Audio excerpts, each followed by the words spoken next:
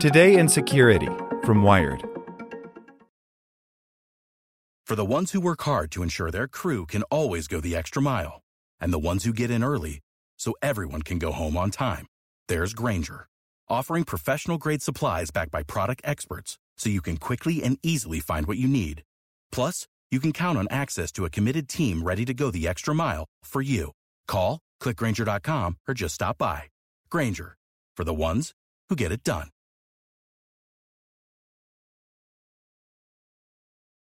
Want to learn how you can make smarter decisions with your money? Well, I've got the podcast for you. I'm Sean Piles, and I host NerdWallet's Smart Money Podcast. Our show features our team of nerds, personal finance experts in credit cards, banking, investing, and more. And they'll help you make the most of your money while cutting through the clutter and misinformation in today's world of personal finance. You'll get clarity on strategies to help you build your wealth, invest wisely, shop for financial products, and plan for major life events. Listen to NerdWallet's Smart Money Podcast wherever you get your podcasts. Hey there, this is the spoken edition of Wired. Today's edition is powered by TD Ameritrade. When it comes to investing, each of us does it in our own, unique way. From TD Ameritrade's award-winning technology to personalized guidance, they have everything you need to invest on your terms. Visit tdameritrade.com/YTDA to get started. The Long, Strange History of the Presidential Text Alert by Garrett M. Graff. Donald Trump plans to text you on Wednesday, whether you want him to or not. The first nationwide test of the government's presidential alert system will unfold at 2:18 p.m. Eastern, when almost every cell phone user in the United States will receive a text message from FEMA saying, "This is a test of the National Wireless Emergency Alert System. No action is needed." The test alert, which has already spawned numerous jokes about President Trump's Twitter habits, is actually a rare public display of the classified side of FEMA's daily work. The agency, best known as the public face of the federal government's response to major natural disasters, originally started as, and continues to be, its secret doomsday planner, overseeing the so-called continuity of government efforts that would ensure the evacuation of key officials to mountain bunkers and airborne command posts after a catastrophe. In fact, Wednesday's test of the Wireless Emergency Alert System, the fourth nationwide test of the Emergency Alert System, and the first to use texting, is only the latest in the country's odd history of national doomsday alerts.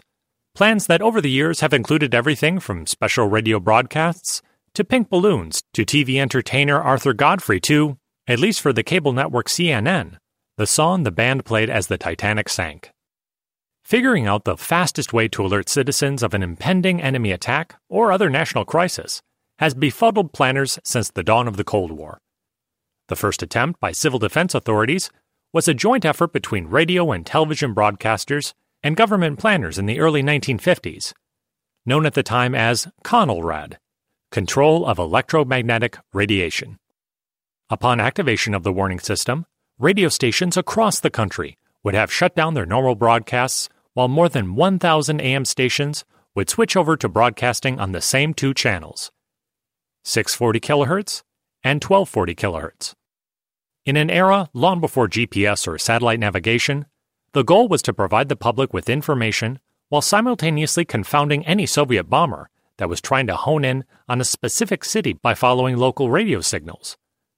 Instead, the select AM radio stations would blanket the airwaves with emergency announcements and attack warnings on two specifically designated civil defense channels nationwide, which were marked with special logos on every radio dial manufactured between 1953 and 1963, when the program ended.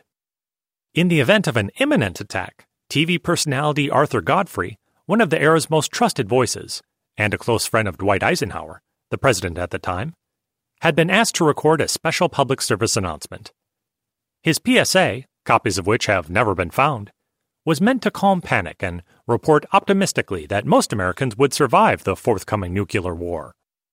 Later in the 1970s, the Watergate scandal actually derailed an update to the CONELRAD system, as public distrust of government surveillance forced the FEMA predecessor to abandon a new technology it had proudly developed.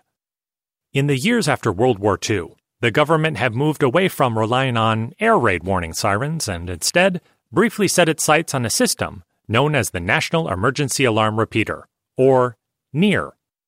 The small buzzers, available for $5 or $10, could plug into any household electrical outlet and were triggered by a unique high-frequency electrical current transmitted across the national power grid by 500 specially designed warning signal generators. The small town of Charlotte, Michigan, close to the Civil Defense Agency's headquarters at the time in Battle Creek, became the testbed for the NER device, U.S. Patent 3,284,791. The government handed out 1,500 devices to civilians and, for its low-tech test, gave each NER-equipped home a pink weather balloon to release into the air if the buzzer went off successfully. Spotters set up camp atop the city's courthouse roof and counted the massive balloons as they rose into the sky to determine the test's effectiveness. Although it was originally intended to alert 90% of the country's population within 30 seconds, the multi-million-dollar NER program was abandoned quickly when it became clear how useless a blanket, indistinct national alert would be. It provided no way for the government to give specific details or updates on the imminence or scale of an attack. And there was no way to reach citizens afterwards with further information about the government's response. Instead, officials through the Johnson and Nixon administrations began to develop what they called the Decision Information Distribution System, a national radio network designed to notify citizens of a Soviet strike. The DIDS device could be installed in television sets for $10, or retrofitted into existing TVs for about $30, and would, following a special government signal, turn on the television at any hour and tune it to a special low-frequency channel. Within 30 seconds of Washington issuing a warning, every TV in the country could be alerted, saving precious minutes in the race for shelter.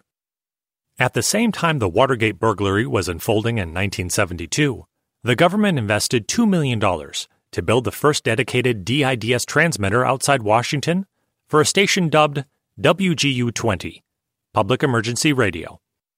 The government branded the program, which it estimated would save the lives of 27 million Americans by providing immediate warning of a Soviet attack, with Perky, a peppy, friendly puppy mascot, emblazoned all over its literature. It began to move ahead with plans for 10 more DIDS stations spread across the country, all of them controlled by centrally located radio transmitters in Ault, Colorado, and Cambridge, Kansas. In one poll, 7 out of 10 Americans said they were excited about the program and willing to invest their own money in a DIDS transmitter. But as the Watergate scandal spread, so too did public distrust of the government. When congressional oversight hearings highlighted secret surveillance programs and dirty tricks by the FBI and CIA, the government quietly shelved the entire warning system. The technology is there, one federal official explained anonymously afterwards. But after Watergate, there was no way we were going to tell John Q. Public that we were going to put something in his home TV that was controlled by the government. By the 1980s, the government had settled into the emergency broadcast system, with regular public tests turning its incessant buzz and staccato warning voice into a familiar aspect of the American TV and radio experience. Behind the scenes, FEMA and the Pentagon tested the system twice a day, ready for a Soviet attack that never came. If it had, FEMA would have activated a special dedicated AT&T party line and announced nuclear war using the day's specific emergency authentication code word. The code words for an attack were distributed in a red envelope 4 times a year to all the users of the emergency broadcast system. The code words were generated automatically and pre-printed for each month by an unsophisticated computer, which meant that the nation's emergency alert system long contained code words for days like February 30 and September 31. Once activated, the alert would spread through warning centers like FEMA's headquarters, secret bunkers like Mount Weather, and more than 2,000 state and local warning points, such as emergency 911 dispatch centers. Each center would hear an announcement. Attention all stations. This is the National Warning Center. Emergency. This is an attack warning. Repeat. This is an attack warning. FEMA would interrupt radio and television broadcasts as the FAA sent alerts to all airborne pilots. NOAA interrupted its weather radio network, and the Coast Guard broadcast nuclear war warnings to mariners at sea. Some cities had their own unique warning systems, too. Button number 13 in the D.C. Mayor's Emergency Command Center activated the Emerzac network, seizing control of the entire city's Muzak network and replacing the piped-in background music of the city's elevators, lobbies, medical offices, and department stores with instructions about impending doom. The officials in charge of the system had little confidence that all of the alerts would make much difference. Lieutenant Robert Hogan, New York's deputy head of civil defense, said at one point, "The people who hear them will run into buildings and be turned to sand in a few seconds anyway." Beyond the government's official systems, some media outlets readied their own doomsday warnings. When Ted Turner launched CNN, the network secretly prepared a video featuring the final song played by the band aboard the Titanic, set to air during the final moments before nuclear Armageddon. As Turner said publicly, "We'll be on, and we will cover the end of the world live, and that will be our last event. We'll play the national anthem only one time, on the 1st of June, when the network premiered, and when the end of the world comes. We'll play Nearer My God to Thee before we sign off." CNN recorded the song played by a joint U.S. military band, with an honor guard standing at attention, and the tape sat in the network's archives for years. Slugged as Turner Doomsday Video, the program notes read, HFR, till end of the world confirmed, using the network's abbreviation for Hold for Release. As Turner explained, "We knew we would only sign off once, and I knew what that would mean." Wednesday's alert by FEMA tests what is now known as IPAWS, an acronym that has nothing to do with the perky dog mascot of days yore. The Integrated Public Alert and Warning System represents both a familiar emergency alert system for TV and radio and the recent addition of the Wireless Emergency Alert System, added during George W. Bush's administration, as a recognition that cell phones now represent the quickest way to reach the majority of Americans. In the event of an IPAWS warning of a real nuclear strike, Americans would likely have about 8 to 12 minutes to seek shelter before the missiles arrived.